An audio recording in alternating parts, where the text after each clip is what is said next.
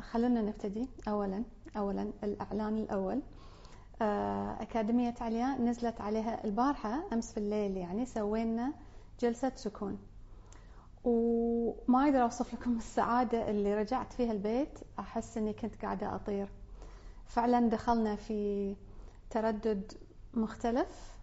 إذا أحد حضر معنا البارحة كتبوا لنا عن رأيكم في الجلسة. المهم أن أنا سجلت الجلسة ونزلت على الأكاديمية، نزل التسجيل على الأكاديمية، فما زال ممكن تشترك في التسجيل. واللي اشتركوا معنا أمس بالبث الحي عندهم التسجيل لمدة سنة كاملة، فممكن يرجعون له، ممكن تسوي كل يوم. يعني إذا تسوي كل يوم لمدة سنة هذه 365 يوم. وفعلا الذبذبات، التردد يرتفع، وبعدين تصير هي كأنها مهارة، لأن احنا في كل جلسة نتعلم مهارة جديدة، أيضا مهارة تساعدنا أن احنا ندخل في تأمل، مهارة تساعدنا أن احنا نصل إلى هذا السكون النفسي من الداخل، والشعور بالأمان التام، والشعور بالتناغم مع العالم. فأمس في الجلسة تكلمنا عن العقود الروحية ومدى صحتها، هل هي فعلا موجودة ولا لا. تكلمنا عن الانفصال عن الله، شيء له علاقة بحلقتي على اليوتيوب، تكلمت عن الانفصال عن الله، وأحس أن الموضوع كان مهم لكثير من الناس. وتكلمنا أيضا عن التناغم، أن كيف أستطيع قراءة من حولي وقراءة الكائنات اللي حولي بطريقة جديدة. فإذا ما حضرتوها التسجيل مفتوح. فعلا أتمنى أن تصل هذه المعلومات للعالم العربي، نقطة على السطر. هذا هدفي، وهدفي أن احنا نوصل هاي المعلومة بأسرع وقت ممكن. وأنا شاكرة لكم لأن أنتم قاعدين تساعدوني في هذا الشيء عن طريق نشر الحلقات، نشر الدورات. نحتاج أن احنا بسرعة نرفع التردد سكان العالم العربي عامة. أحس أن هذه المعلومات شوي ناقصة بالعربي. فعليaacademy.com. الجلسة مدفوعة، المبلغ رمزي بالنسبة حق القيمة اللي بتحصلها، ولكن إذا ما تبي تدفع، كل حلقاتي على اليوتيوب، كم سنة صار لي الحين على اليوتيوب؟ 13 سنة تقريبا، أكثر 14 سنة. كل حلقاتي مجانية، فارجع على محتوى يوتيوب إذا تحس أن أنت ما تقدر، واللي يقدر أنه هو يشارك، واللي يقدر أنه هو يدعم حتى ماديا هذه الحلقات يكون يساعدني في هذا الهدف. كاتبة أفوكادو مام، كاتبة كيف أحضر. روحي موقع الأكاديمية، أكاديمية عليا academy.com، بتشوفين جلسة سكون 2 اسمها، وتقدرين تسجلين هناك فيها الحين تشتركين. وممكن حتى تحضرون جلسة سكون 1، لأن كل واحدة فيها مهارة تتعلمها، فأنت يعتمد على كم مهارة بتجمع مهارات في التأمل. المهم خلونا ندخل في موضوع اليوم. أولا معكم عليا المؤيد، أهلا وسهلا. اليوم البث على البث الحي من انستغرام، قناتي في الانستغرام، ولكن تابعوني أيضا على سناب شات، على يوتيوب، فأحط بعض الأوقات بث هناك، وحلقات تنزل على اليوتيوب مفروض أن كل أحد، وحلقة الخميس أيضا تنزل على يوتيوب، فيوتيوب الأحد والخميس. وين بعد؟ طبعا تويتر. المهم على السوشيال ميديا كلها بنفس الاسم، اسمي الكامل عليا المؤيد بالإنجليزي، وتلقوني هناك. وكل الحلقات اللي يعني أنا بحفظ إن شاء الله هذا البث على انستغرام، ولكن أحفظ منه تسجيل أيضا على يوتيوب، إن شاء الله ينزل اليوم أيضا. وكل أرشيف التسجيلات موجودة على يوتيوب. وإذا شفتوا لي حلقة مثلا قبل يومين، سويت حلقة على سناب شات تكلمت فيها عن التلاعب بالعقول، موضوع عن حلقة شوية نفسية يعني. فوايد قاعدين تسألوني إنه وين هي وشلون وكذا. هذه للحين ما نزلت على يوتيوب، بس بتنزل إن شاء الله، سجلتها وبتنزل على يوتيوب. ولكن إذا تبون تشوفون حلقات سناب شات أول بأول، تابعوني هناك أيضا بنفس الاسم. فاليوم حبيت أن احنا نتكلم عن بعض الأسئلة المتكررة اللي توصلني عن الأشياء الجلدية، الجلد، البشرة، الجلد حول الأظافر، الجلد في أماكن مختلفة من الجسم. وأنتوا ذكروني يعني. في واحدة كاتبة ما في فيسبوك. عندي فيسبوك بعد أيضا في الواقع، بس ما استعمله وايد، بس موجود. موجود. أوكي، كاتبة جميلة جدا حلقة سناب شات. شفت حلقة سناب شات كانت شوي في الصميم يعني، قوية شوية، وردودكم شيء ثاني يعني عن التلاعب بالعقول. فعلا قصص أولا تقطع القلب، بس فعلا هي من الواقع. المهم نرجع للجلد. كثير من الأحيان مو كثير من الأحيان، دائما جسمنا يعطينا إشارات. وأنتم تعرفون اللي تابعني من قبل يعرف أن احنا دائما نحاول قراءة الجسد، نحاول أن نفهم جسمنا ايش قاعد يقول لنا، كونه هو أعراض ولا أشياء خارجية قاعد يعطيني ولا ألم من الداخل. نقرأ الأعراض هذه نحاول نفهمها عشان نحاول نتفاهم مع الجسم، نقول له نعم أنت ايش تبي الحين، شنو اللي تحتاجه، ليش قاعد يصير هذا الشيء بالضبط. فخلونا نبتدي أول شيء بالأظافر، لأنه هذا السؤال اللي ابتدى الفكرة من البداية. فتشققات حول الأظافر، كثيرين أشوفهم إنه تقول مثلا بروح أسوي مانيكير لأن أظافري متشققة ولازم يعدلونها. أوكي، يمكن أنت بتسوين لها تغطية، إن بتغطين العارض، بس ما زال إحنا نحتاج إن إحنا نتطرق للمشكلة من الأساس. فخلونا نبتدي من البداية. إذا في تشققات حول الأظافر، طبعا غير إذا واحد مثلا من التوتر قاعد يشقق بضروسه قاعد يخرب الجلد، عادة تكون هذه التشققات بسبب نقص زيوت أساسية نحتاجها في الجسم. فإذا إحنا أكلنا في دهون، ولكن دهون من نقليات ومن برجرز وفرنش فرايز وهالأشياء، مقارنة بالدهون اللي من الأشياء المفيدة، المكسرات، البذور، الزيوت مثلا الأفوكادو، الزيتون، الأوميجا، يعني زيوت الأوميجا 3، زيوت أوميجا 6، زيوت أوميجا 9، ونحتاجهم كلهم. عادة نحتاج شوي أكثر من أوميجا 3 نسبة، يعني لأن نحصل على الزيوت الأخرى من الأكلات الباقية، بس أوميجا 3 عادة يكون هو اللي ناقص، وهو اللي موجود عادة في البذور والمكسرات. لازم تكون نية طبعا، أو مثلا زيت بذر الكتان أو كذا. بس هذه الزيوت حساسة، فما تقدر أن هي تتسخن، يعني لا تحطون عليها حرارة، لأن ممكن أن هي تخرب تكوينتها، وممكن أن لما تدخل ما تفيدك. المهم أن لما الشخص تشوفون أن عنده تشققات حول الجلد، يعني طبعا أنتم الحين بتروحون تراقبون الناس كلهم اللي معاكم، تشققات حول الأظافر قصدي، هذه عادة تكون نقص في الزيوت.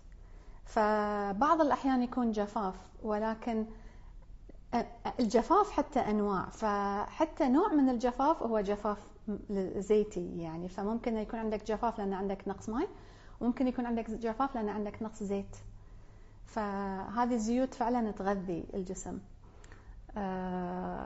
كاتبين لي أنتوا جمل بس ما أقدر أقراها. فمهم ان احنا نروي الجسم بهذه الزيوت، كأنك تودي السيارة الجراج وتحط فيها زيت، هذا الزيت اللي ناقص بيبين لك هنا. بس ما دام احنا على الأظافر، يعني بتكلم عن الأظافر أيضا. عارفة أنها هي مو جلد، ولكن الأظافر أيضا وايد توصلني عليها أسئلة، خاصة الخطوط الطولية اللي بعض الأوقات نشوفها على الأظافر. هي مو خطوط بلون، يعني هي كأن لما تلمس الظفر تشوف كأن في نتوءات، كأنه مخطط.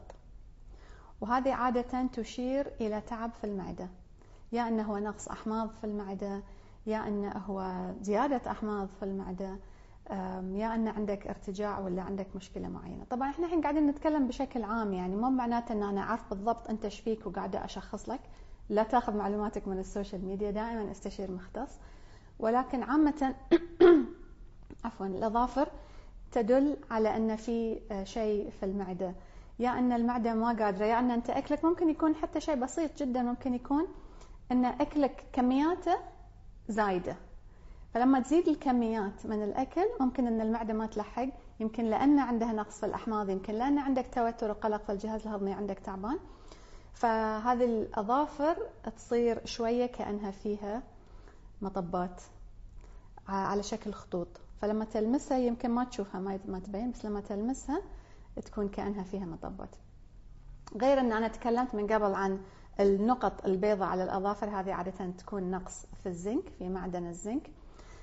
بعض الأشخاص يكون فيهم خط بالطول لونه بني، عارفة أن هذه يمكن نادر أكثر يعني، ولكن الخط اللي بالطول اللي لونه بني عادة معناته أن في تعب في الجهاز الهضمي، يا أنه هو تعب إمساك. عادة يكون يصير في الأشخاص اللي عندهم إمساك مزمن على مدى طويل، لأن هذه الخط اللي بالطول اللي لونه بني، وطبعا خاصة إذا كان بني غامج معناته أن المشكلة قديمة وعويصة.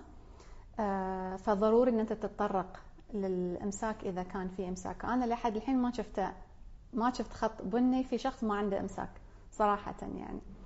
فهذا الخط البني اللي بالطول.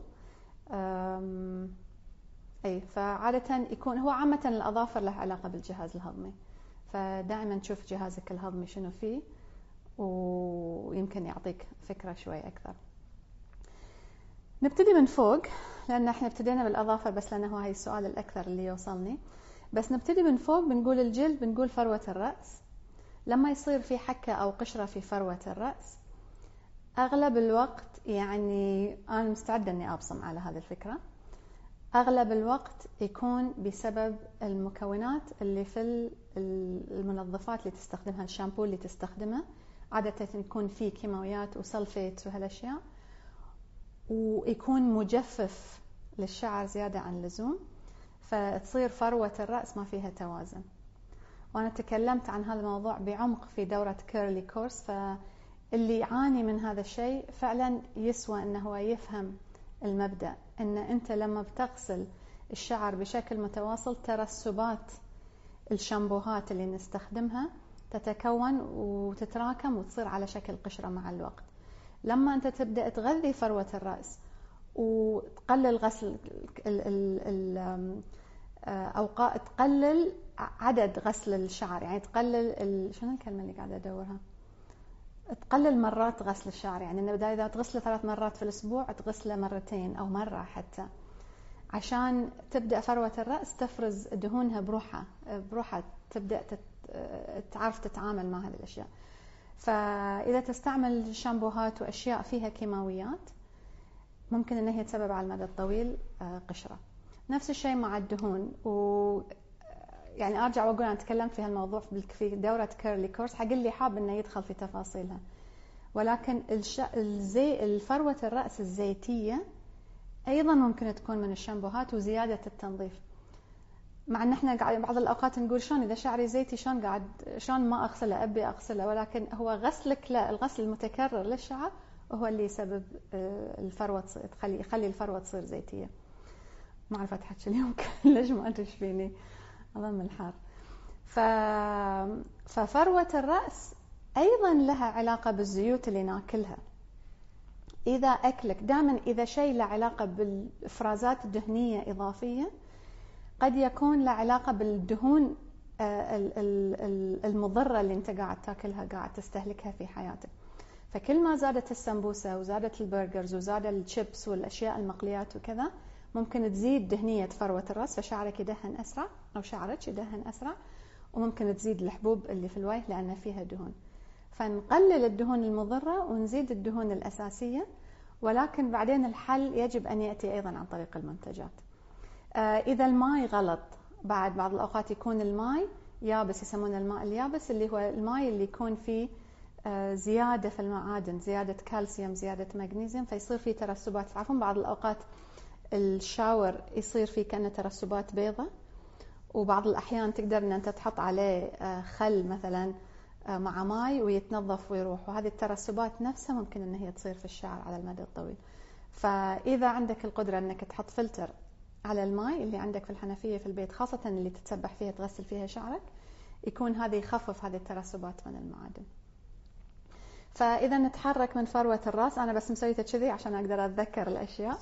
فإذا نتحرك من فروة الرأس، خلنا نبتدي بالوجه. حب الشباب على الوجه، وأنا سويت حلقة كاملة عن هالموضوع، حب الشباب وين مكانه وشنو معناته. بس عادة حب الشباب على الوجه اللي في اليبهة، إذا في الجبين معناته يكون في احتقان معين في القولون. فإذا في إمساك بتزيد الحبوب هني، بكرر، إذا في إمساك بتزيد الحبوب هني. هل في شخص عنده حبوب هني وما عنده إمساك؟ نعم، لأن أعرف بتطلعون لي واحد اللي عادة ما يعني ما نلقاه، بس في شواذ للقاعدة طبعا، ولكن عادة يكون هذه المنطقة تكون تعطينا انطباع تعكس صحة القولون والإمساك. فمن يصير في تراكمات في القولون ويصير في إمساك، يصير في كأنه احتقان، ولازم جلدك يساعدك في إخراج السموم. فدائما إذا في مشكلة حب شباب معناته في سموم، في أشياء ما قاعدة تطلع عن طريق خلينا نقول الطرق الأخرى في الجسم، لذلك تخرج عن طريق الجلد.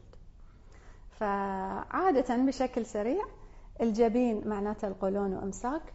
الخدين إذا في حب شباب على الخدين عادة يكون تعب في الرئة، تكلمت عن هالموضوع، أو مخاط في الرئة فقط، ممكن يكون من أكلك، يمكن تكون الأجبان زايدة، الألبان زايدة، السكريات زايدة. عامة حب الشباب أول شيء نسويه عشان نتطرق لحب الشباب هو أن احنا نتوقف عن السكريات ونتوقف عن الألبان، حليب، جبن، روب، هذه كلها تزيد تهيج. وبعدين بعتمد على احنا وين بالضبط نشوف نقرر، لأن اللي في الخدين إذا له علاقة بالرئة أيضا بيكون لهم علاقة بالألبان والأجبان لأنها تسبب مخاط. بعض الناس بالجلوتين مثلا أيضا، أو أي شيء أنت عندك تحسس منه، أي شيء يسبب لك مخاط في الجسم ممكن يسبب لك مخاط في الرئة وحب الشباب هني. إذا يصير حب الشباب حول الفم عادة يكون له علاقة بالهرمونات. تعرفون مثلا أن كمثال يعني أن المرأة لما تطوف سن اليأس حتى التجاعيد اللي حول الفم تزيد، لأن كل شيء حول الفم له علاقة بالهرمونات. فحتى إذا منطقة الفك يمكن شوية أيضا هرمونات، فتشوفين الهرمونات عندك أو عندك شنو فيها مشكلة. طبعا مع إضافة التعديلات في الأكل، يعني الحين قاعدة أقول لكم بس شيء خارجي يعني على السريع. أوكي، شنو بعد؟ بعض الناس يصير فيهم حكة في الأذن، تعرفون اللي تحسون إن في شيء داخل يحكني، هذه عادة يكون تحسس. ممكن أنت ماكل شيء، خبز، جبن، الجلوتين، الألبان، هذه كلها أشياء تتكرر في الحساسيات، فاليوم تسمعوني أرددها كثير.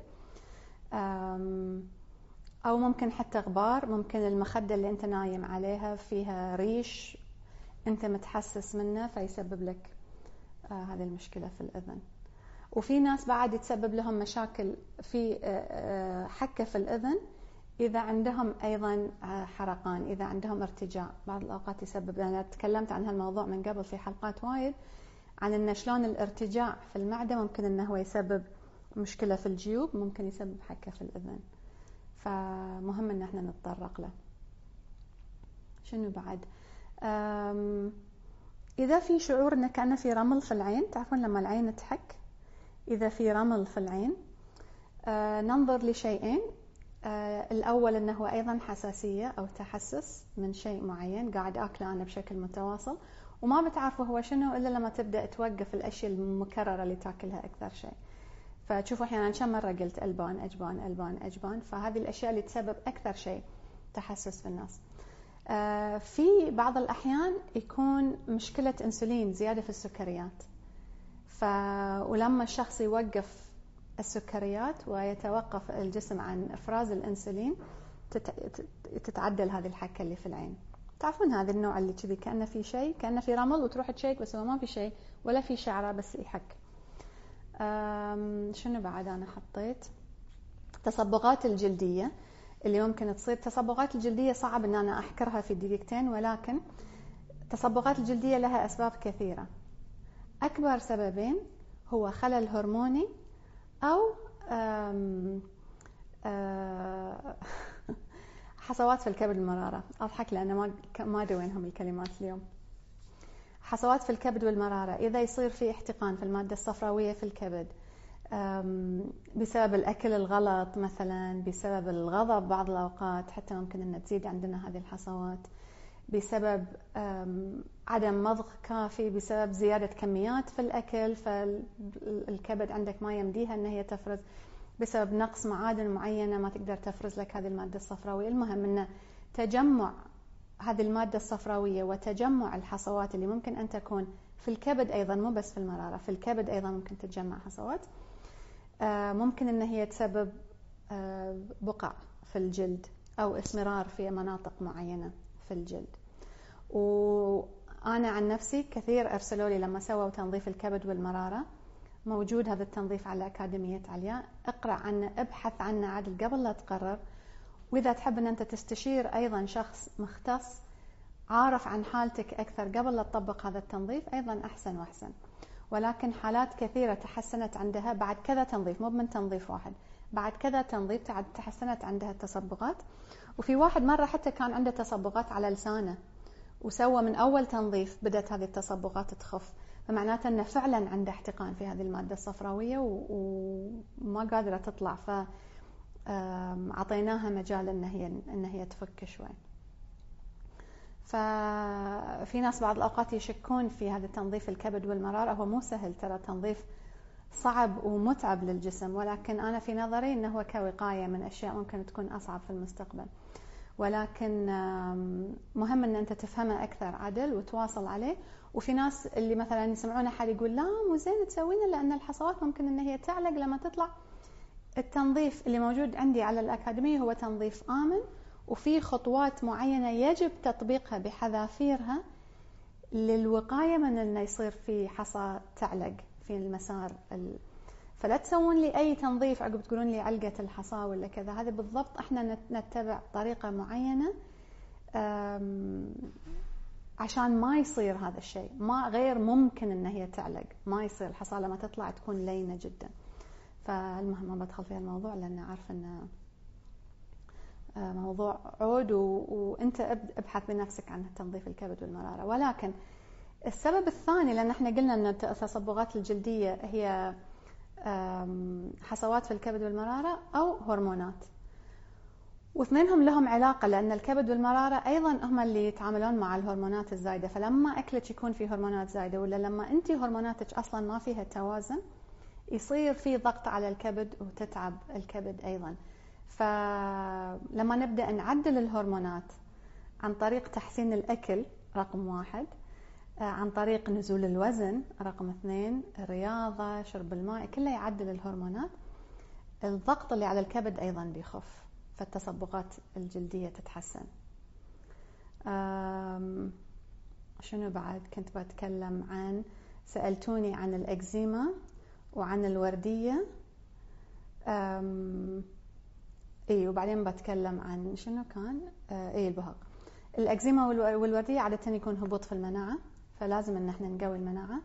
وضروري ضروري جدا، انا بلف وادور على نفس الموضوع بس بكررها حتى لو 60,000 مرة، ضروري ان الاكل يتعدل. اول شيء لازم ينشال الألبان، لان الألبان هي اللي تسبب تورم. فأي وقت عندك مشكلة فيها أشياء قاعدة تتورم، قاعدة تتهيج، أي وقت يكون فيه تهيج فهي يسمونها pro-inflammatory، يعني إن هي تزيد أي شيء فيه تهيج. فالألبان واللحوم أيضا، اللحوم الحمراء خاصة، ممكن إن هي تزيد التهيج. فأنت أول شيء تسويه إن أنت تطفي هذه القابلية للتهيج. شلون تطفي القابلية للتهيج؟ ما تعطي جسمك هذا الأكل اللي ممكن إنه هو يزيد التهيج. فأول شيء أسوي إذا عندي أكزيما أو عندي وردية أو عندي حتى صدفية، لازم أخفف التهيج. ما أقدر أوقف الجبن، ما أقدر أوقف الحليب، ما كيفك، المهم إن هي المعلومة وصلتك، بعدين أنت تقرر بتطبقها ولا ما بتطبقها. بس بعض الأحيان الناس يحتاجون إنهم يسمعون هذا الكلام 2 3 10 سنين ليه ما توصل حالته إلى حالة جدا صعبة ومؤلمة ويضطر إنه هو يغير. بعدين نبدأ نفكر في الأشياء اللي بحطها من برا. يعني ممكن أحط مثلا جل الصبار، ممكن أحط تكلمت مرة عن أوراق النيم، شجرة النيم لما تحط أوراقها في ماء حار وتتحمم فيه كأنه حمام نيم. زيت النيم أيضا ممكن يساعد. ففي مراهم وأشياء خارجية بس هذه كلها أشياء مؤقتة وخارجية، يعني لازم الحل يجي من الداخل، لأنه هو السبب ما كان خارجي، السبب كان من الداخل. فأنت توصل إلى السبب عن طريق معرفة الشيء اللي هيج لك. هل أنا متحسس من شيء؟ حتى الحساسيات، خلينا نقول مثلا أنا عندي حساسية جلوتين كمثال، لما أكل خبز يصير فيني تهيج كمثال. ممكن أن أنا أوقف هذا التهيج عن طريق التوقف عن هذا الأكل معين، بس بعدين بعد لازم أرفع المناعة عن طريق فيتامين سي، عن طريق فيتامين د إذا الفيتامين د عندي ناقص، أبدأ أطلع أمشي، أشم هواء، أكسجين، أتنفس، أعدل نفسيتي. هذه كلها أشياء لها علاقة بالمناعة. فأوقف التهيج وأرفع المناعة في نفس الوقت. وأشوف التهيج من شنو. يعني أنا فترة مثلا كنا متحولين بيت جديد، فكانت ريحة الصبغ وصار عندي تهيج في الجلد مؤقت لهذه الفترة. ففي فترة تعرضي لهذا الشيء مثلا أنا أتأكد أن أنا أشرب وآكل أشياء تخرج هذه المواد من جسمي بشكل أسرع. يفضل أن أنت ما تصبغ وأنت ساكن في البيت كمثال، ما تتحول في البيت ليه ما تحس أن أنت هويت عدل وراحت هذه الروائح. بس في أشخاص حساسين، أنا عندي مثلا حساسية إذا في غبار في مكان وايد، في غبار، إذا دخلت مخزن مثلا ولا محل قديم، هاي المحلات اللي فيها من كثر ما الأشياء قديمة حتى في غبار على المنتجات، أعرف روحي يبدأ يحكني هني شوية، وبعدين إذا يصير عندي تهيج في أماكن معينة أنا عارفة هي وين، على أصابع هني أو في الكوع، فأنت تعرف نفسك، فجسمك يعطيك هذه المؤشرات، فأنت تتوقف عن المصدر، توقف المصدر مباشرة، وبعدين تحاول أن أنت عن طريق الأكل والأشياء الثانية تحسن. شنو بعد؟ خطوط على الأظافر قلنا، إكزيما، تصبغات جلدية، حب الشباب، حكت في فروة الرأس. البهاق موضوع وايد عود وصعب أن أنا أدخل فيه، بس هو له علاقة بالمناعة الذاتية، فلازم إلا ما صار شيء، هل هي معادن ثقيلة، هل هو دخل مثلا شيء ذاك اللي أنا ما أقدر أقوله لأن بعدين إنستغرام يعتم على الحلقة. بعض الأوقات يدخل في الجسم مكون معين يحفز المناعة زيادة عن اللزوم، فالمناعة تقوم يصير فيها خلل وتضرب أشياء ما كان مفروض تضربها، ففي هذه الحالة تضرب الخلايا اللي تفرز الصبغة، فيصير في هذا البهاق. يعني هذا الشرح المبسط جدا، ولكن في لها أسباب ثانية، ممكن تكون نقص معادن، ممكن كذا، فكل الحالات أنت لازم ترفع المناعة وترفع المناعة بسرعة. فعادة في هذه الحالات ما نقول ان احنا مو شرط ان احنا نقدر نسترجع ما حدث، ولكن يمكن ان احنا نقدر نبطئ سرعة هذه المشكلة. وللأسف نادر ما تشوف متخصص جلدي يتكلم عن مضار هذه الأشياء، فممكن ان انت حتى تسوي تحليل وتشوف المعادن الثقيلة عندك في جسمك، ممكن يكون عندك الزئبق مرتفع، ممكن الرصاص مرتفع، ممكن الزرنيخ مرتفع، ممكن يصير فيه خلل في معادن معينة، الزنك والنحاس كمثال. فمهم ان انت تبدأ تفهم جسمك وتشوف اكلك شنو فيه اللي قاعد يهيج هذه الاشياء، ليش قاعدة تتهيج مناعتي وهي ما في داعي ان هي تتهيج. بعرف ان انا يعني انتوا الحين قاعدين تسألون شنو قلتي عن كذا شنو قلتي عن كذا، بس أعرف أن قلت كلام وايد في حلقة واحدة، بس أنا حبيت أن كذي أحذف عليكم مختصر مفيد عشان بس نتذكر أن الجسم ترى في حوار دائم معك. وطبعا مو بس الجلد، الأعراض، إذا عندك صداع معناته شيء معين، إذا عندك ألم في ما أدري في القولون في البطن في شيء معين، إذا شيء جلدي أنا نسيت أحطه في الواقع، كني ذكرني حطيته بس ما أدري وين راح، ظهر شلته من القائمة الجديدة، ولكن بضيف شيء جلدي اللي هي الحكة الشرجية، وأعتذر على هذا الكلام بس أحس أنه هو شيء مهم وشيء علمي يجب أن احنا نتعامل معه ونفهمه. عادة أغلب الوقت يكون له علاقة بالبواسير، والبواسير عاد قصتها شوي طويلة، وسويت عنها شو اسمها دورة كاملة اسمها دورة البواسير، موجودة على أكاديمية علياء، وتكلمت فيها عن كل الأسباب وكل الحلول، ولكن بشكل مبسط. إذا في بواسير قد يكون هناك إمساك، إذا في إمساك قد يكون هناك جفاف أو عدم رياضة أو أكل غلط أنت قاعد تاكله. فالسبب الأول للحكة اللي تصير في هذيك المنطقة ممكن تكون بسبب البواسير، ولازم تتطرق لها بسرعة هذه البواسير عشان ما تزيد، ولأن الألم اللي في المنطقة هناك جدا مؤلم، أي واحد مجرب بواسير ويعرف. فهي عادة تبتدي بحكة، لأن بعض الأوقات تكون البواسير داخل شوي، ولكن بس ضغطها على المكان يسبب حكة، وتبدأ أي واحد يبدأ يحك طبعا يعرف إنه يعني ما يقدر يوقف، والمنطقة هناك جدا جدا حساسة، فصعب إن أنت بعدين ترجع الموضوع وتتراجع. هذا رقم واحد. ابحث في البواسير واحضر الدورة إذا ما حضرتها، حتى إذا أنت ما قاعد تشوف بواسير، طبعا استشير دائما مختص. ولكن السبب الثاني هو أن أنت ممكن كليت شيء ما ناسبك، عادة يكون القمح أو الألبان، عادة يكون، قولوا معاي القمح أو الألبان. نلف وندور ونرجع على نفس الموضوع. إذا عندك حكة ما لها علاقة بالبواسير، اقطع القمح ومشتقاته، ما يهمني يكون بني، بر، أسمر، أحمر، أخضر، خبز أبيض، خبز أسود، كله قمح وكله فيه جلوتين وكله ممكن أنه يسبب لك تحسس ويسبب لك مشاكل. فاقطع هذه الأشياء لفترة. شنو أقدر أكل؟ أرجع عندي حلقة اسمها بدائل الخبز، عندك خيارات كثيرة تكلمت عنها في الحلقة، فعد إلى الحلقة هذيك وتشوف الخيارات وتشوف البدائل. يمكن تحتاج أنك تسمع هذه الفكرة 60 مرة، يمكن تحتاج تشوفها هالسنة والسنة الجاية لما تبدأ تقتنع. ولكن إذا في حكة شرجية معناته دخل شيء في الجهاز الهضمي جسمك مو مرتاح منه. في ناس يتحسسون من الذرة، يعني هاي الأشياء اللي الأغلبية يتحسسون منها، الذرة، يمكن الربيان، مشتقات الصويا، وطبعا القمح والألبان، هي هذه يمكن أكثر الأشياء. في ناس يمكن من السمسم. فتخلي بالك تشوف وين، يعني وين موجودة هذه الأماكن، وين موجودة هذه الأشياء اللي أنا ممكن أتحسس منها. وقفها بشكل تام أسبوعين أو شهر، وقفها بشكل تام. حتى لو تبي توقف واحدة واحدة، يعني تشوف يا هو القمح يا هي الألبان، بس عادة هم يمشون مع بعض، بس وقفها بشكل تام، يعني امتنع عنها تماما وتشوف أعراضك تتحسن ولا لا. فبهالشكل ممكن أن أنت تبدأ شوي شوي تفهم جسمك شنو قاعد يحاول يقول لك. ولكن إنه بدون سبب جسمك مرة واحدة بيطلع لك حكة في أماكن مختلفة وفي أماكن غريبة لا، هو قاعد يحاول يتحاور معك وقاعد يحاول يقول لك. وممكن للحكة الشرجية ممكن أن أنت تحط بشكل مؤقت، تحط مثلا جل الصبار، ساعات يهدئ يريح.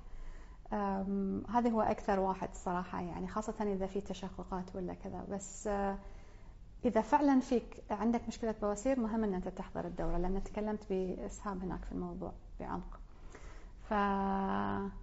يقولون حليب الماعز جيد. أنا تكلمت عن سين جيم.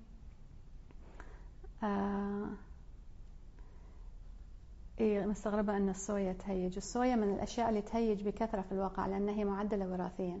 فوايد من المنتجات اللي فيها صويا ممكن أن هي تهيج. وفي بعض الأوقات منتجات اللي ما تفكرين فيها، مثلا الصويا صوص. لما تاكلين أكل ياباني صويا صوص يكون في صويا، ويكون في بعض الأحيان جلوتين حتى في الصويا صوص. فتاكلين وعقب ما تعرفين شنو اللي من اللي كلتي، ويطلع هو بس في الصوص اللي حطيتيه. كنت أقول شيء ونسيت عن عن حليب الماعز. أنا سويت كذا حلقة عن موضوع الألبان والأجبان، وجاوبت فيها الأسئلة المتكررة، وحليب الماعز كان من الأسئلة اللي جاوبتها أظن في الحلقة. والمشكلة أن كل الألبان الحيوانية، وحتى تكلمت على فكرة عن الألبان وهي مذكورة في القرآن، وشون أنت تقولين لا وشون ذي، بعد تكلمت في هذا الموضوع. فرجاء نرجع حق الحلقات عشان اللي متابع ما يحس أنه مكرر الموضوع. بس كل الألبان الحيوانية فيها مواد محفزة ومواد مكبرة ومواد تزيد الالتهابات، لأن هي المفروض أن تكبر، مفروض أنه يتحفز، لأن مفروض أن البيبي اللي يكون هالكبر، العجل الصغير، الماعز الصغير، مفروض أنه هو يكبر ويصير عود. فدائما حتى حليب الأم بيكون فيه أشياء تكبر البيبي. فإحنا كأشخاص بالغين ممكن ان احنا نتحسس من هذا الشيء، لان احنا عندنا اشياء ما نبيها تكبر، خلايا سرطانيه، تهيجات جلديه، ما نبي ان احنا نحفزها ونكبرها. وخاصه ان احنا اليوم قاعدين نتكلم عن جوده في الالبان أسوأ بكثير مما كانت قبل. يعني اليوم صارت تجاريه، صار فيها هرمونات، فيضيفون عليها هرمونات تحفز اكثر، فتسبب لك مشاكل جلديه وتهيجات وحساسيات اكثر من السابق. يعني الأطفال اليوم اللي عندهم حساسيات وايد أكثر من قبل. طبعا هذا الموضوع ما أقدر الحين أفتحه، لأن عندهم أيضا معادن ثقيلة أكثر من قبل، وما نبي ندخل في الموضوع لأنه موضوع شائك جدا. ولكن أحس أن الأطفال قاعد عندهم حساسيات وتهيجات ومشاكل جلدية أكثر من قبل، لأن احنا بعد منظفين كل شيء وبيعيشون في بيئة معقمة وما يحتكون بشيء. فأول ما يحتك بعالم حقيقي وغبار وما ادري شنو، لا لا لا لا ادخل. ليش ادخل؟ لانه من يطلع برا سيده يتهيج. ليش يتهيج؟ لانه مو متعود، جسمه مناعته ما عارفه ان هي تحارب اشياء. فطبعا يعني اكيد سمعتوها من اهلكم، احنا اول كنا ناكل رمم وما كان فينا شيء. يمكن هذا هو اللي يبني المناعه، بس احنا قاعد نسوي اشياء كثيره ايضا في الجيل الجديد ما كنا نسويها قبل، وندخل في اجسامهم معادن ثقيله واشياء ما كنا ندخلها قبل، فحساسياتهم قاعده تزيد، تهيجاتهم قاعده تزيد، اعمار الحساسيات قاعده تكون ابكر وابكر للاسف. المهم ان الفكره من الحلقه اليوم ان احنا دائما نكون على تواصل مع جسدنا، ودائما نستمع ونشوف هو ايش قاعد يقول لنا. واذا صار شيء في جلدي وانا ما اعرف، او صار عرض من اعراض جسمي وانا ما اعرف هو شنو، حلو ان انا اقعد ابحث وادخل في هذا البحث عشان تقوى علاقتي مع جسدي، لان في النهايه ما حد يفيدك الا نفسك صراحه يعني. وفي كثير من المشاكل، الاعراض والمشاكل الجلديه وكذا، احس ان الطب الحديث ما توصل الى اشياء دائمه لها اليوم، غير انه يعطيك كورتيزونات وستيرويدات واشياء اثارها الجانبيه وايد اكبر من فوائدها. فمهم ان انت تبدا تفهم جسمك شنو عنده نقص وشنو هو الحوار، ونبدا هذا الحوار. واتمنى ان تكون هذه الحلقه على الاقل خيط تبدا فيها في هذا الحوار. فممتنه لوجودكم دائما. بحفظ البث على انستغرام، وبيروح ايضا اليوم ان شاء الله، بحاول الحين انزله على يوتيوب، وكل الارشيف موجود هناك. وعشان تدعم هذا المحتوى، لأن قاعدة أحاول أوصله للعالم العربي باللغة العربية بأسرع وقت ممكن، أتمنى أن إذا استفدت من الحلقة أرسلها لشخص تحبه، أرسلها على إنستغرام، أرسلها على يوتيوب، أرسلها له من أي مكان، بس المهم أن المعلومات توصل ويبدأ هذا الحوار، عشان نطلع إحنا من حالة الخدر اللي الشيء قاعدة تصير في جسمنا وإحنا ما فاهمين وما عارفين ليش قاعدة تصير. وإذا شفت الحلقة على يوتيوب لا تنسى تشترك في القناة، اضغط زر السبسكرايب، اضغط الجرس، اضغط اللايك، عشان يوتيوب أيضا ينشرها. كل ما تكون عليها اشتراكات أكثر ومتابعات أكثر ولايكات أكثر، يوتيوب السيستم اللي في يوتيوب ينشرها أكثر. المهم في هالأثناء ممكن تحضرون جلسات سكون أو دورات أخرى كثيرة موجودة على أكاديمية aliaacademy.com. الدورات كلها بالعربي أونلاين، تحضرها من أي مكان في العالم، وأكون أنا موجودة هناك على الكفة الأخرى، وندخل شوي في عمق أكثر إذا تحب هذه المواضيع، مواضيع الصحة والوعي. شاكرة لكم وجودكم، ونراكم إن شاء الله في حلقات مقبلة، وعيدكم مبارك، وكل عام وأنتم بخير. مع السلامة.